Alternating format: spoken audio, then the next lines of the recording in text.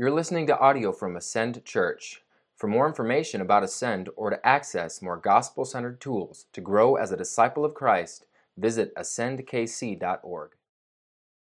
Let's turn in our Bibles to the book of Ephesians as we continue our series focusing on the 3 W's of a healthy disciple. We say here at Ascend that a healthy disciple of Jesus Christ worships Christ, walks with Him, and works for Him. And so over the last few weeks, we have set this up through the Gospel of Mark. We've set this up through our study of women deacons, and we've set it up last week through worship. Now, why do I say that? It's because this concept is really flowing out of every page of Scripture, because every page of Scripture points us to whom?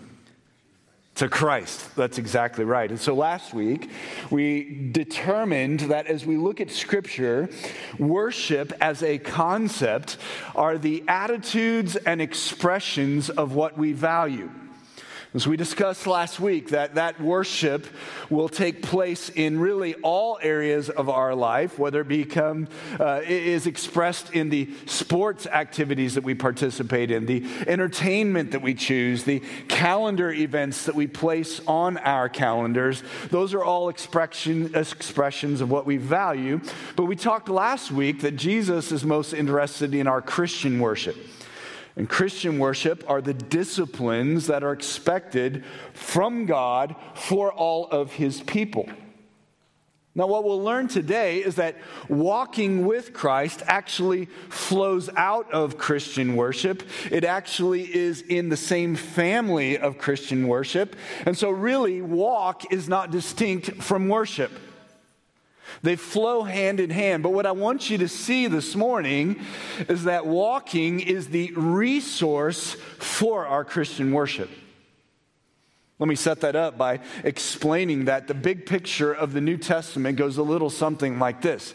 The Gospels of Jesus Christ, Matthew, Mark, Luke, and John, are given to us by the authors to display the ministry and the message of Jesus. But listen to this, even more importantly, to show how Jesus is the epicenter of redemptive history.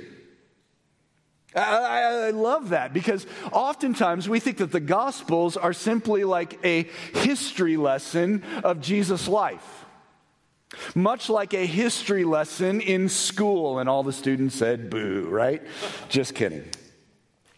But in American history, what we typically do is we unpack the details of our past and provide details of battles, of politicians, of movements, and we answer a lot of the questions that our human heart longs for.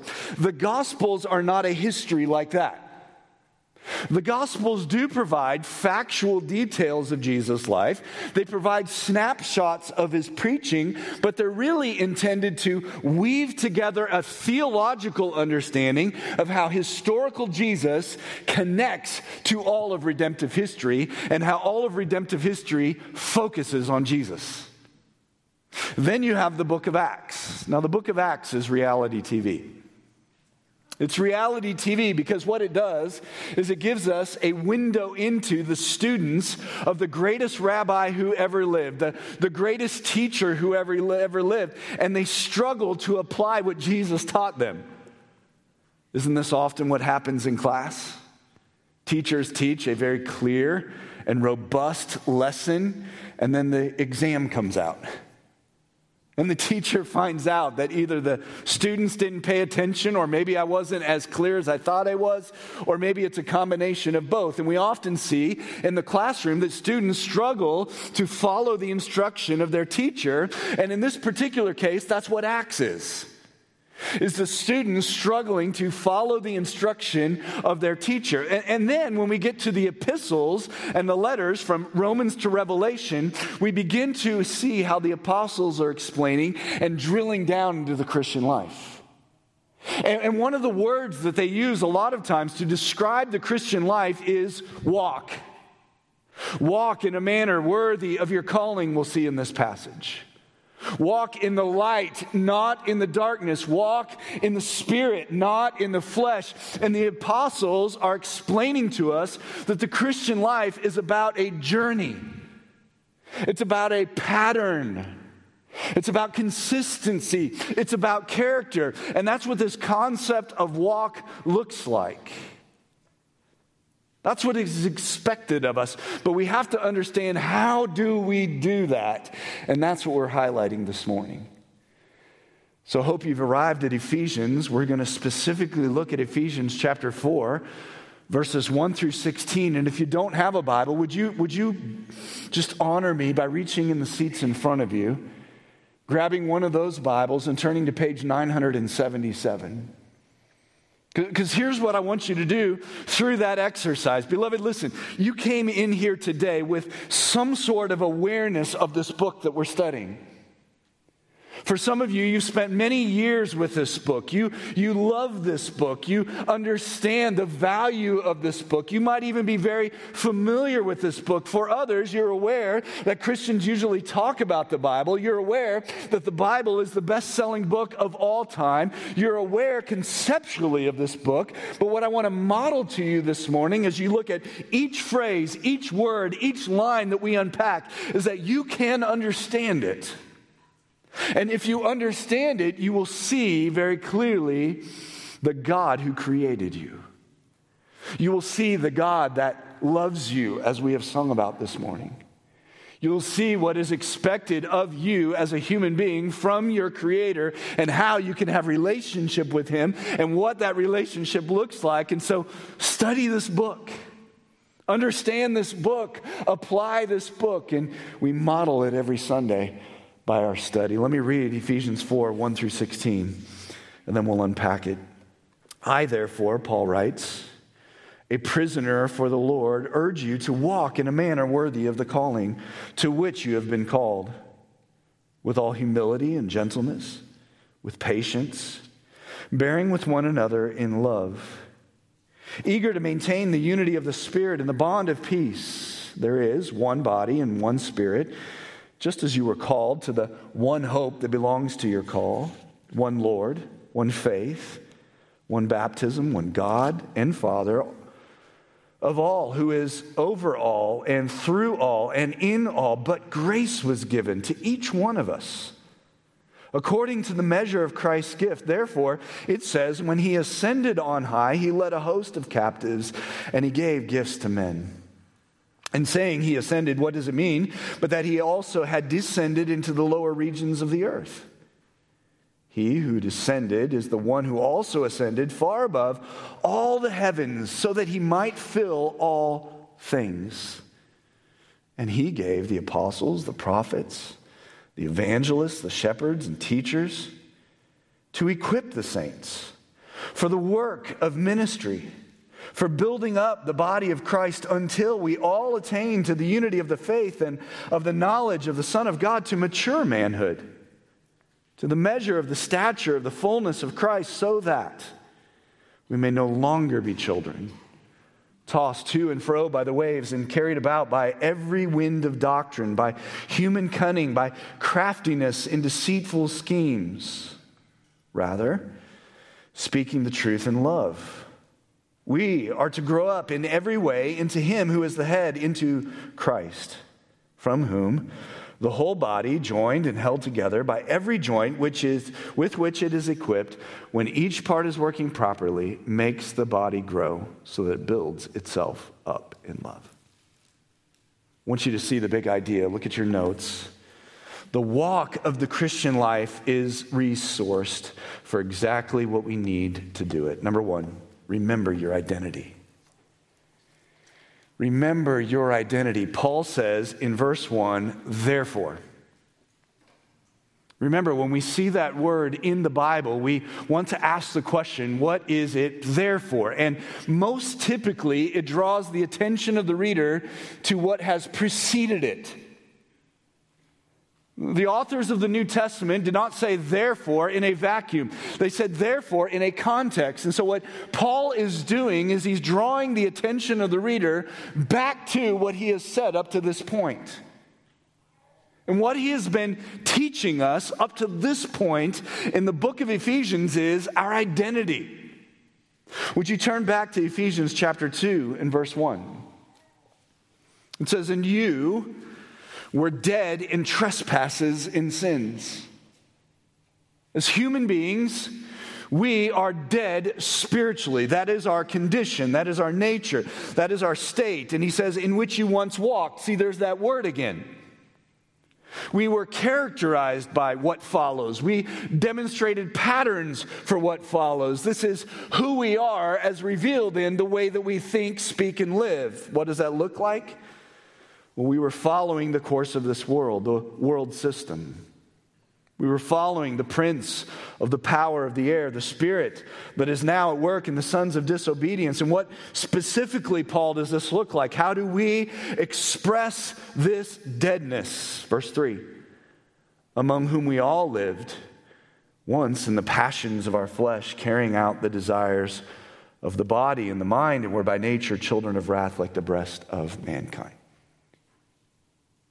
Beloved, listen, before our identity is what we do for a living, before our identity is our relationship status, before our identity is in the neighborhood that we live or in the possessions that we have, before any of those identities, which are identities, the most important identity is, are you dead or alive spiritually? And Paul says every human being begins at conception in the category of dead spiritually. This is very important for us to understand. This is very important for us to begin as we consider our identity. But what's most important are the next two words that follow in verse 4. Would you circle them, underline them if they are not already? Would you box them? Would you highlight them? Because the bad news of verses 1 through 3 is eclipsed by the good news, and the good news isn't salvation yet. The good news is God. But God. See, listen, beloved, salvation does not begin with a story of us. It begins with the reality of God.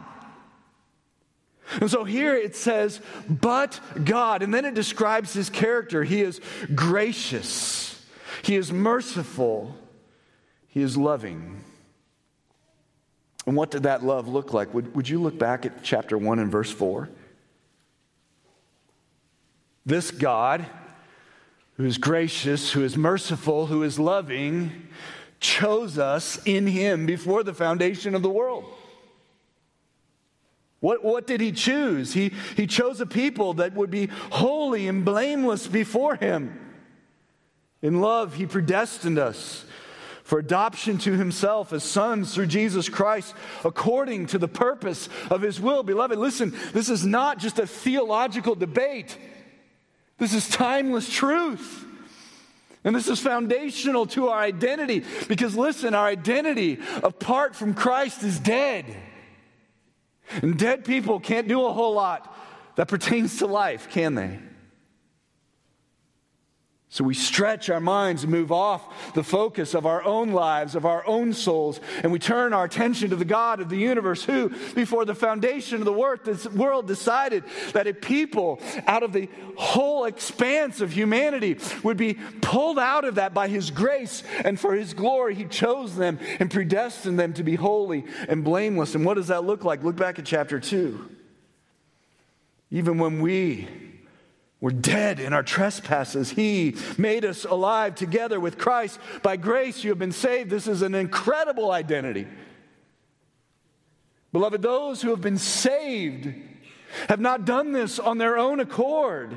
It is not an amount of religion that you can fulfill. It is not a decision that you can make. It is not an awareness that you achieve on your own. It is God in his sovereign mercy. And he invades our wills. He invades our desires, and he saves us by grace through our faith. Look down at verse 8. For by grace you have been saved through faith. See, Paul says it is through your faith. It is through my faith. It is required of us that we express our faith in God. Romans 10:9 says, if you confess with your mouth that Jesus is Lord and believe in your heart that God raised him from the dead, you will be saved. There is a response required of you. And there's a response required of me. But it's as though Paul anticipates our humanity because he wants us to understand, listen, even your faith is not your own doing. Even your decision is not your own doing. Don't forget God in this whole process. It is God and His sovereign grace and mercy that even gives you the faith that you exercise. Now, why is that important? Because after you come to Christ, this expands your understanding of God. God is not just somebody who wound up creation and let it go and then just is responding as we react and as we act. No. God ordains. He predestines. He orchestrates. This is the God that we serve. And so once we express our faith, we need to remember that, hey, even our faith was not from us. It is from God. But He's not done. He says in verse 10, "For we are His workmanship, created in Christ Jesus for good works, which God prepared beforehand." Now, what does this mean? Beloved, listen, this is how works and faith come hand in hand. This is how they are together, not opposites. Because listen, beloved, when we express our faith, which is required for salvation, works are not required for salvation. Faith is. And when we do that, we are changed from the inside out. We have a new nature. That is amazing. That is staggering. That is impossible, horizontally speaking. And so what, God, the God of the universe, what do you do then to demonstrate to everyone who is watching? What do you do, God, that allows me to see evidence of this change that was brought about by the faith that you granted me, that I exercise toward you? Works is the answer. The change of our thinking, the change of our speaking, the change of our behavior, that we do not work now according to our desires, that we are not enslaved to sin anymore, that we actually view our slavery to God as the greatest freedom. That is the expression of salvation. And so when people see that, when we see that in our own lives, then what happens, beloved, is we put on display the Creator's majestic handiwork. This is our identity. And beloved, don't you understand that identity should impact our behavior? I've had a lot of occupations in my life, and they have run a large span from golf course maintenance to substitute teacher to frontline ferry at McDonald's. But I've never had an occupation that has impacted conversations quite like being a pastor. It's funny. Usually there are one of two reactions on a plane when they say, "Well, what do you do for a living?" All of a sudden they put their headphones on and the conversation stops, or we talk for the rest of the trip. Now listen, the same Jeff as a McDonald's frontline person should be the same Jeff as a pastor. But there's also the reality that I understand that as an identity of a pastor, there are certain expectations of me, there are certain actions expected of me, like preaching this morning. I was helping a friend get logged into the Wi-Fi while I took a break during the announcement time. And my identity moved me from being IT Jeff to now actually standing up in front of you and preaching. Beloved, the identity that we actually have influences our actions. Single men can interact with other women in a way that a married man can't, right? Students will respond to a teacher, or should respond to a teacher, in a different way than they do when there is an adult who is simply their friend. Employers, employees.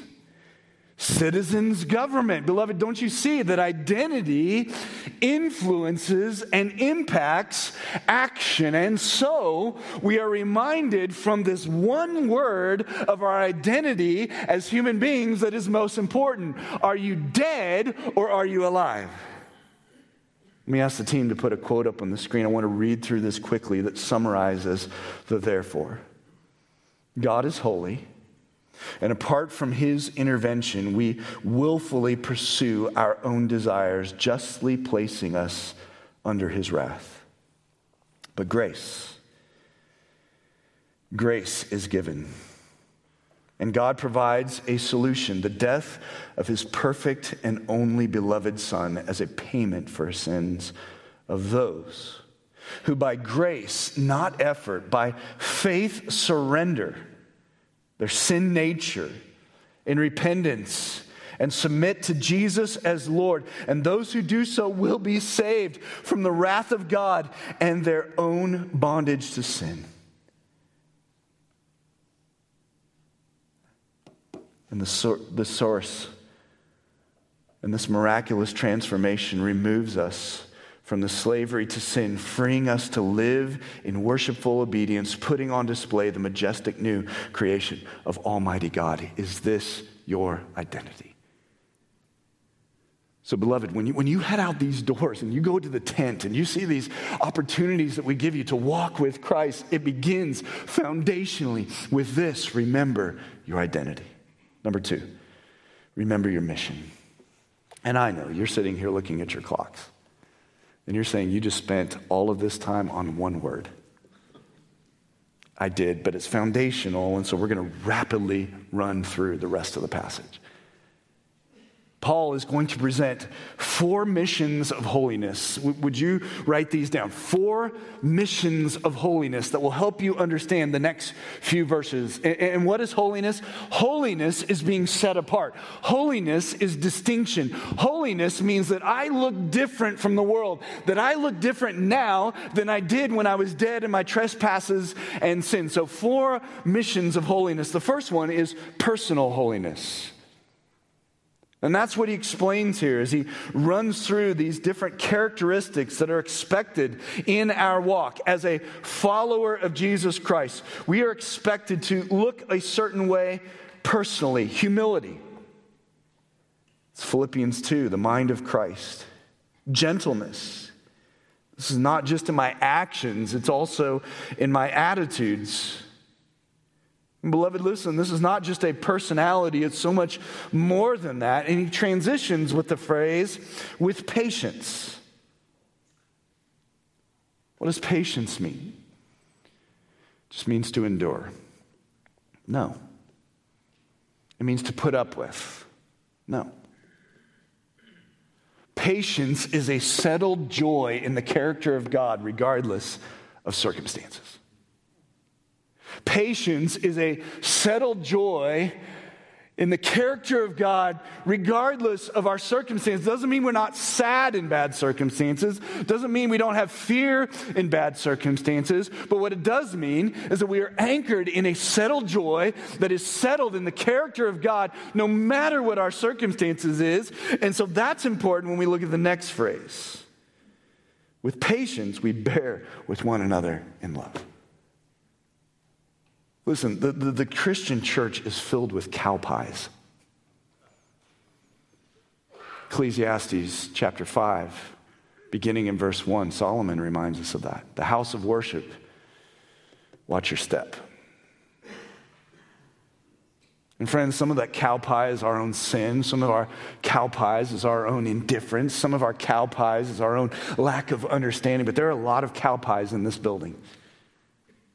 There are a lot of cow pies in the Christian faith. And so when we interact with each other in small groups or in the lobby, or when you interact with the leadership and sometimes you're like, ooh, I didn't like that.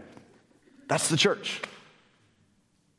And so we know going into it what we're getting into. The church is not some Hallmark Channel beautiful picture of human beings. The church is a hospital that directs us to the ultimate medic, who is Jesus Christ. It doesn't excuse our sins, and we're constantly being renewed. We're constantly sharpening one another, but you just got to know what you're getting into when you walk into this place. And so with patience, we need to bear up with one another in love. So the second holiness is relational holiness. Now, let me just summarize what Paul's saying here. He's saying that our interactions with one another need to have the gospel overriding self.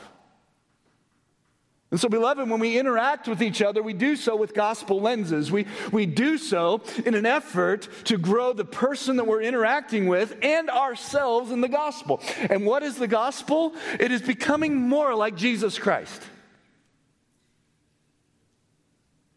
And so, friend, when you interact with one another, that does not mean we turn a blind eye to sin. It does not mean that offenses don't sometimes require payment and punishment. But what it does mean is that our interactions with one another are pointing each other toward progress in the gospel. This is our mission. It's personal holiness. It's relational holiness. But then it's also, number 3, centered holiness, focused holiness. Did you see all the ones that I read? Verse 4, one body, one spirit, one hope, one Lord, one faith, one baptism. What Paul is doing here is he's saying, listen, the mission of a disciple of Jesus Christ is to be centered on the things of God, on the character of God, on His Word, on His truth, on His righteousness. And we're constantly battling what the world is saying. We're constantly battling our own fleshly desires. And so Paul is reminding us that there is a constitution and a standard by which we live. I'll ask the team to put a quote up on the screen.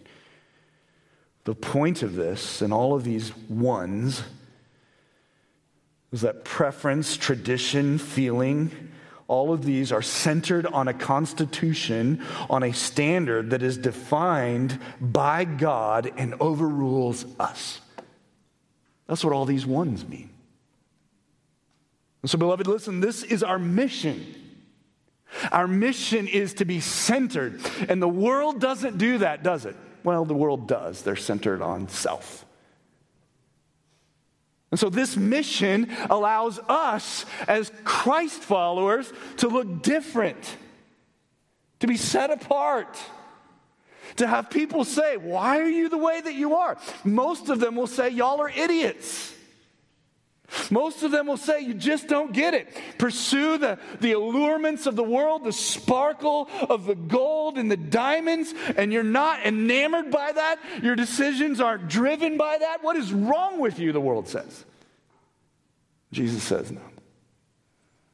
Your mission is about the kingdom, and it's about the King. Which brings us to the 4th mission that Paul unpacks here, and that is hero holiness. Hero holiness. So who is our hero? Well, he's going to talk about pastors and apostles. And is that our heroes? Are our heroes the Christianity Today man or woman of the year? Are our heroes those who write the most books? Those who seem to be the most impactful through their quantitative success for the gospel of Jesus Christ? Who is our hero? Well, Paul unpacks that. Verse 8, therefore, it says, when he ascended, when he descended. He who descended is the one who also ascended far above the heavens so that he might fill all things. He's talking there about bringing to fulfillment redemptive history. Oh, I wish I had more time to unpack this. I don't. But what Paul is saying here is our hero must, should, and we delight to say, be Jesus. You know, I love the Halloween time of the year. I don't like what Halloween stands for, although we can get back into the history and see that there's actually a theological precedent for it. But one of the things I love about the Halloween festivities is that kids dress up. And everywhere from Darth Vader to Pat Mahomes, the kids become something else, don't they? And you see these little kids walking down the streets going, which those of you who have not seen Star Wars, that's a perfect rendition of Darth Vader. You get these little 3-year-olds that will never set foot on a sports field, and they're all doing this. Why? Because they've got the hair of Pat Mahomes, and they're wearing number 15. And beloved, that's what Paul is saying here. Is that we should be reflecting our hero, Jesus Christ. We should be looking like him. We should be talking like him. We should be thinking like him so that when people see us, they see Christ. And so that's our mission. We talk about a whole lot of missions. Our missions are to reach the corners of the globe for the gospel. Yes, but our mission is Christ. And listen, y'all can do that mission in your cubicle. You can do that mission in your homes. And you could do that mission in Romania and in Africa and in Mexico. Beloved, my point is not to minimize international missions. My point is to deputize us that no matter what context we are, we can be on mission. And the mission is simple. It is to follow, reflect, and attract people to our hero, Jesus. That's our mission. We have a personal mission, a relational mission, a centered mission, and a hero mission. Remember your mission. Number 3, remember your tools. Remember your tools. And beloved, I have to confess to you, I have preached verses 11 through 16 at least 4 times. I stopped searching after I found 4 sermon manuscripts. Now, why do I do that? It's because I love it. It's because I think that if you're going to look at any passage of Scripture, these verses center in on the purpose of local church ministry better than any other passage. So I'm not going to unpack it at a level or a depth that I typically do. I'm going to focus on how it relates to our walk.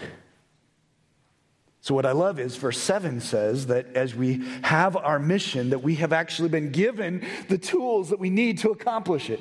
He's given us gifts.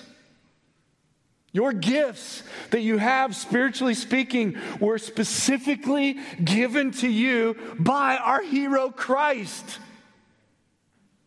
So the gifts aren't something that you've achieved for yourself or you've accomplished for yourself. So to the degree that you value Christ, you should be using them, and it's your privilege. And he's given us tools to help that. First of all, verse 11, he's given us leader roles. And I've shared many times that as you look at the New Testament, I think it's very clear that apostles and prophets were specifically for that transitionary period. But we see very clearly today that there are evangelists, that there are shepherd teachers. Those are one office, one role put together. And what is the point? The point is that God has equipped us with guides, with teachers, with protectors, with shepherds, because he knew that we would need it. Our house had a desperate need, and that was the stairs going out to our patio were in disrepair. We have a young small group with several during the year, moms who are pregnant, and I'd have to get out there and be like, don't touch the rails. And so I knew there was something I had to do. I knew the mission was fix the stairs. There's just one important problem, and that is that I am on the struggle bus when it comes to something even as simple as hanging pictures. So the need and the mission was like, I'm set up for failure. God provided. He provided a member of our small group who is actually, he and his wife are apprentices this year. And he is a superintendent for a local construction company. Thank you, Jesus. And so we had him draw out what the plan was. Didn't make sense to me. It made sense to my wife. She signed off on it, so I'm good. We ordered all the materials, and the day came. It was, that Saturday morning when he's like, hey, the sun comes up at 6, and I'm like, ugh. The day came, and I went to my garage, and I pulled out my DeWalt drill. I'm going to contribute. I pulled out my grandpa's World War II toolbox with World War II hardware. And then my friend pulled up. Construction people just drive those trucks that, like you can hear them a mile away. And he starts getting out his DeWalt tools. reciprocating straw, see, I'm not a construction guy, saws, jigsaws, DeWalt circular saws, and I'm like, oh, this is awesome. And he starts to put everything out, and he starts to get to work, and he starts to show me what he's doing. And suffice it to say, we have an amazingly crafted stair, and it is beautiful. Now, what I want you to see is that somebody taught him how to do all those things. Somebody gave him the skills to be able to do it. Somebody gave him a wife who said it was okay to get all of those tools. But you know what? The mission was accomplished. I didn't injure myself. And I learned something along the way. See, that's what Jesus understood, is he understood, listen, we are all on the struggle bus when it comes to the mission of the gospel, aren't we? How many of you can say, oh, I'm so sure that God is grateful I'm on his team? No, we walk into this room, we open this book, we bow our heads in prayer, and we are reminded, if we're focused on the right things, how desperate we are for a guide. And the ultimate guide is Jesus. Please do not misunderstand me. I'm not setting myself up as the ultimate guide, but what I am saying is that God has given people, and he's given roles in the church to say, hey, listen, these individuals are going to serve as guides, as protectors, as they do so imitating the ultimate guide and protector, Jesus Christ. That's the only value of these leaders. But it's not just that, is it? He also gives us the tools of the furnace and factory. Would you write that down? The furnace and the factory. I would just submit to you that the furnace includes the activities of the church. The factories are us living it out. The furnace of the tools is the activities of the church, but the factory is us living it out. And so that's actually included in what follows. Look at verse 12. They equip the saints for what? For the work of ministry. What is the work of ministry? Well, many people would begin to say, well, you know what? That's what you're going to talk about next week, Pastor. And I would imagine you're going to give us all of the areas in the church that have needs, all of the activities where there are needs, and you're going to try to guilt us into filling those holes. But I want you to understand that the work of ministry, as defined by the New Testament, is a quote that I hope the team will be able to put up on the screen, and that is, the work of ministry is that which contributes to discipleship. It's that which contributes to discipleship. And so it includes the activities of the church. It includes, right now, beloved, listen, right now, in rooms outside of this room, there's discipleship taking place for your kids. There's discipleship taking place for junior helpers as they see adults model discipleship in what they're doing. There's discipleship taking place by our security team out there that are working to make sure that you are protected and that distractions are minimized. But there's also discipleship taking place in the cubicle. There's discipleship taking place in the kitchen at dinner time.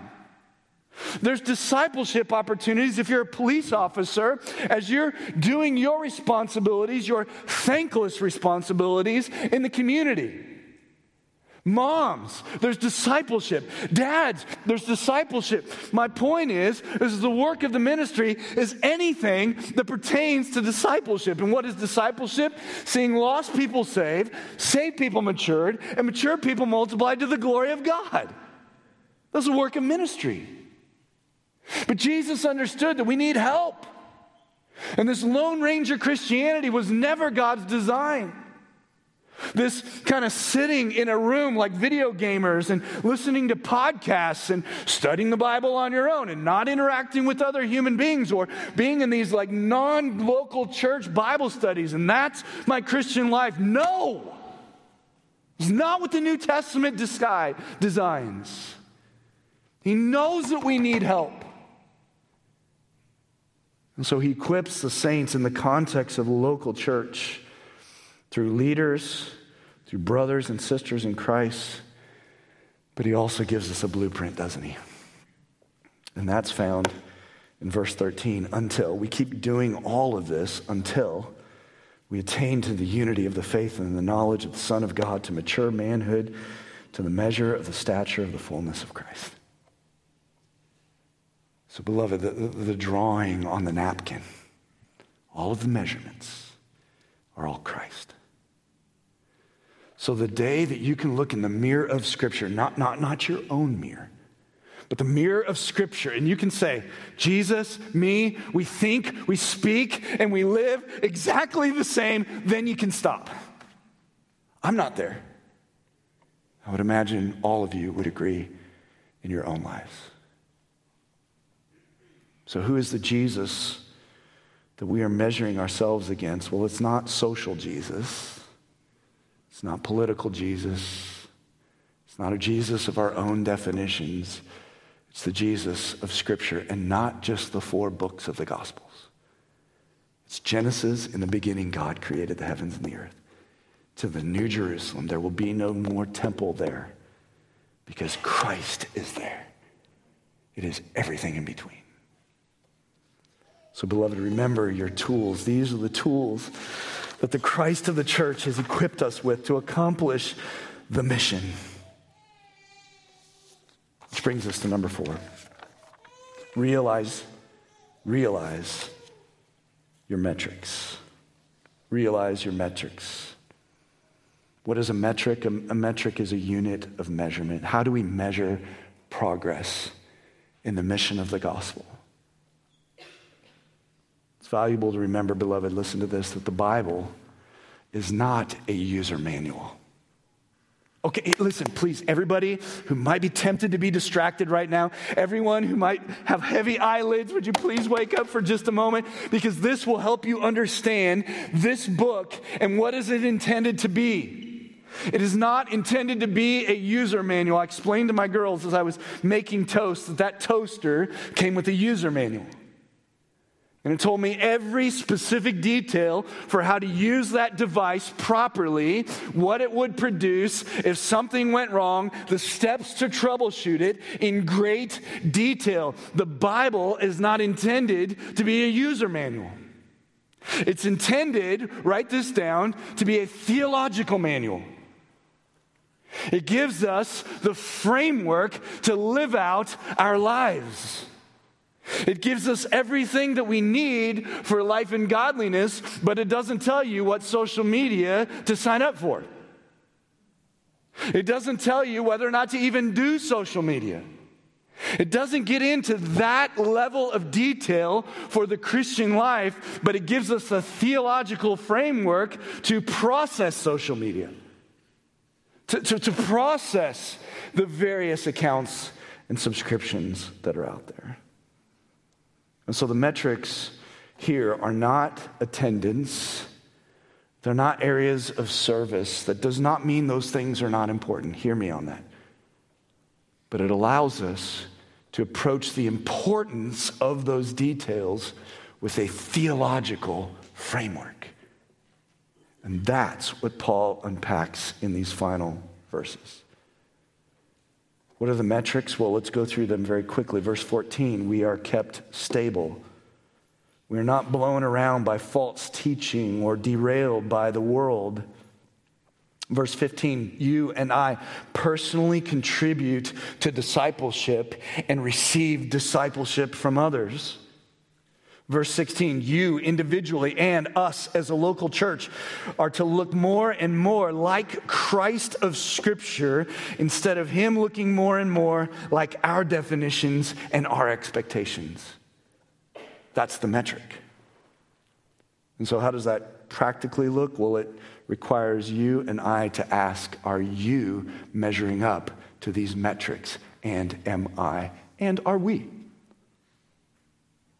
So what are they practically? Let's just finish by looking at these very quickly. Number 1, I'm just going to tell you. You can write down whatever summarizes it well for you. But as the professing church, as the church that says we are a biblical church, as we engage with the trends that are coming out in Christianity. Just look back on the last few decades. We had emergent church. We had seeker church. We had the Jesus calling. We had the prayer of Jabez.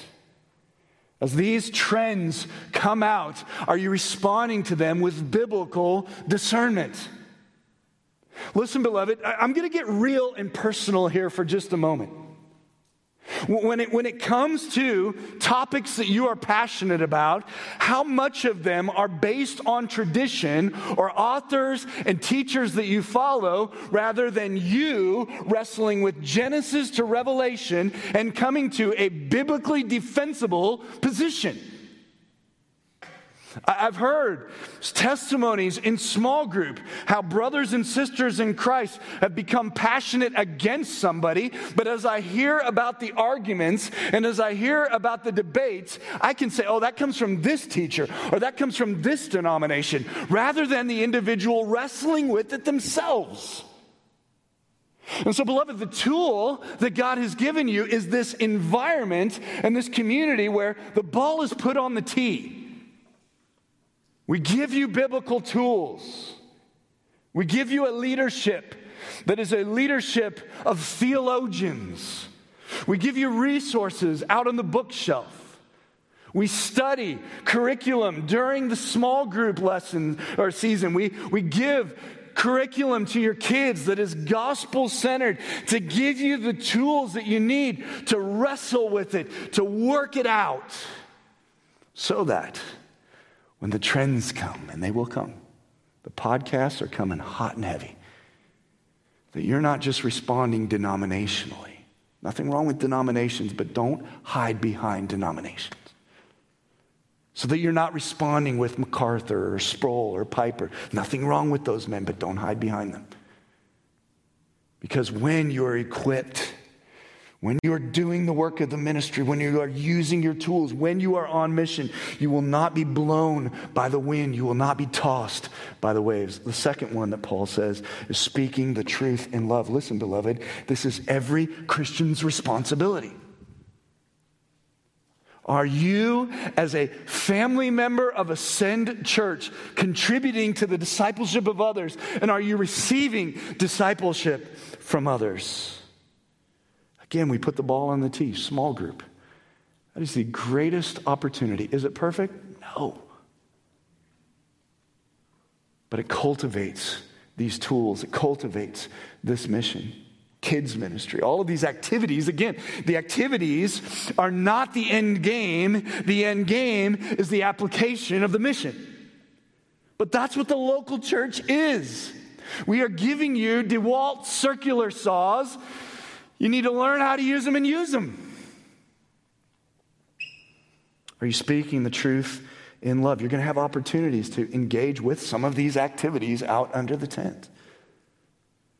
But then number 3, we always remember that the standard is the Christ of Scripture. Beloved, that's what we're about. As you begin to discover Ascend Church, as you consider this being your church home, if you've been here for a while, I just need you to know my heart and the heart of our elders, and that is that we are striving to look like Christ. And I can tell you this, there will never come a day in my lifetime or any of our lifetimes when we arrive. And so we will continue to make decisions. We will continue to come up with innovations. We will continue to recheck some of the decisions that we've made in the past, but the grid is always Christ of Scripture.